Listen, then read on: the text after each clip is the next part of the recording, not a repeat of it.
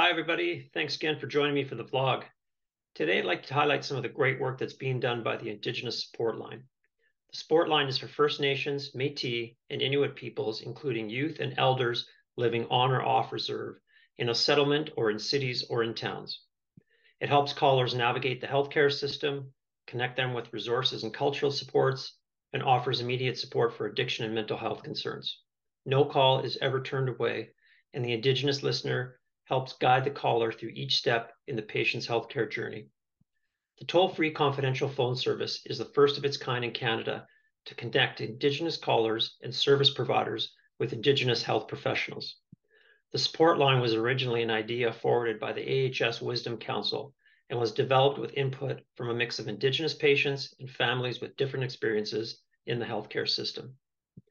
Joining me today to tell us more are Andrea Jackson, Program Manager of the Indigenous Support Line, and Melissa Creyke, Mental Health Therapist and Indigenous Listener to the Support Line. Thanks both for taking time to be here. I really appreciate having you. Andrea, we're going to start with you if that's okay. I touched on this a bit already, but can you expand on how and why the Indigenous Support Line got started? The Indigenous Support Line started from the Wisdom Council.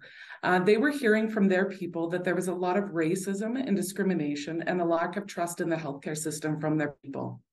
So the Indigenous Wellness Corps took this idea and began to build the concept for this line. And in collaboration with HealthLink, the Indigenous Support Line was started. We continue to work together in collaboration with many internal and external partners to ensure that the line continues and that we see improvement to Indigenous needs.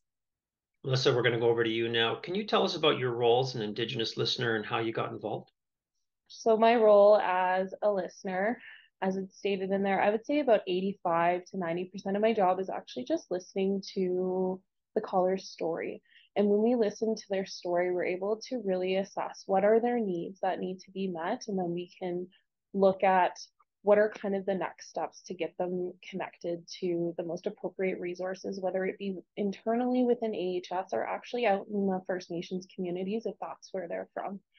And I got involved with the line it's interesting. The job kind of found me when I least expected it. I was, always wanted to work with First Nations communities. I primarily worked in nonprofit sector.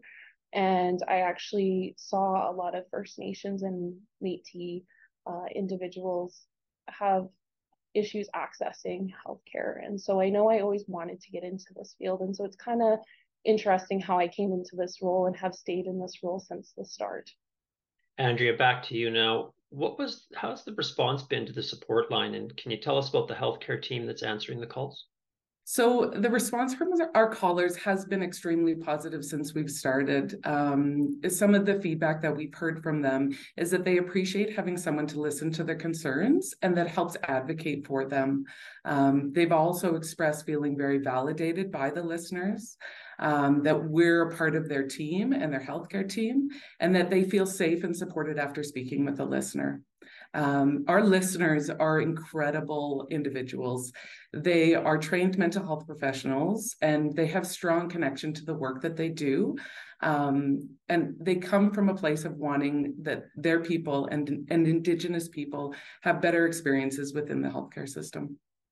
So, Melissa, you've been with the line since it launched in North Zone in 2022, and it has now expanded to South Zone, Central Zone. Can you give us any examples of how the line is actually helping patients?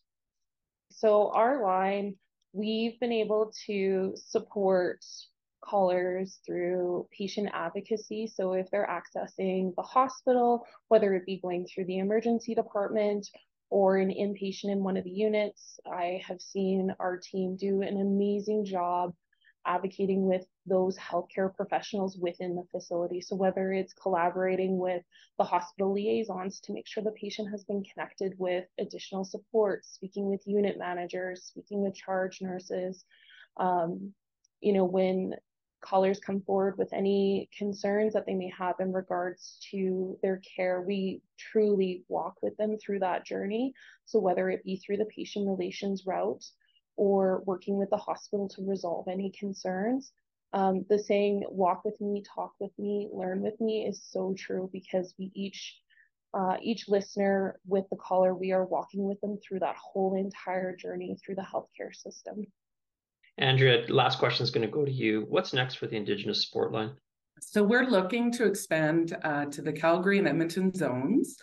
We want to continue to grow the line and the individuals that we support. It's important that we continue to build trust within the healthcare system, and that Indigenous people know that they will get the best care and support wherever they go. So we also want to see growth of our Indigenous staff team so that they continue to support this important work as well. Fantastic, and I'm so glad that we can offer this service. You are both a big part of the line's success, so thanks to you both and everyone else involved from the Indigenous Wellness Corps and HealthLink. I'd like to share my heartfelt thanks with the AHS Wisdom Council for their continued support of this and so many other important projects helping to improve access to culturally safe healthcare for Indigenous clients and families. Those in need can access the line at 1-844-944-4744 from noon to 8 p.m. Monday to Friday. And Indigenous listeners like Melissa, we will provide them the support that they need. We're really proud of this program and looking forward to see its continued success. So until next time, thanks for watching. Thanks for everything you do for Albertans and for each other. Take care.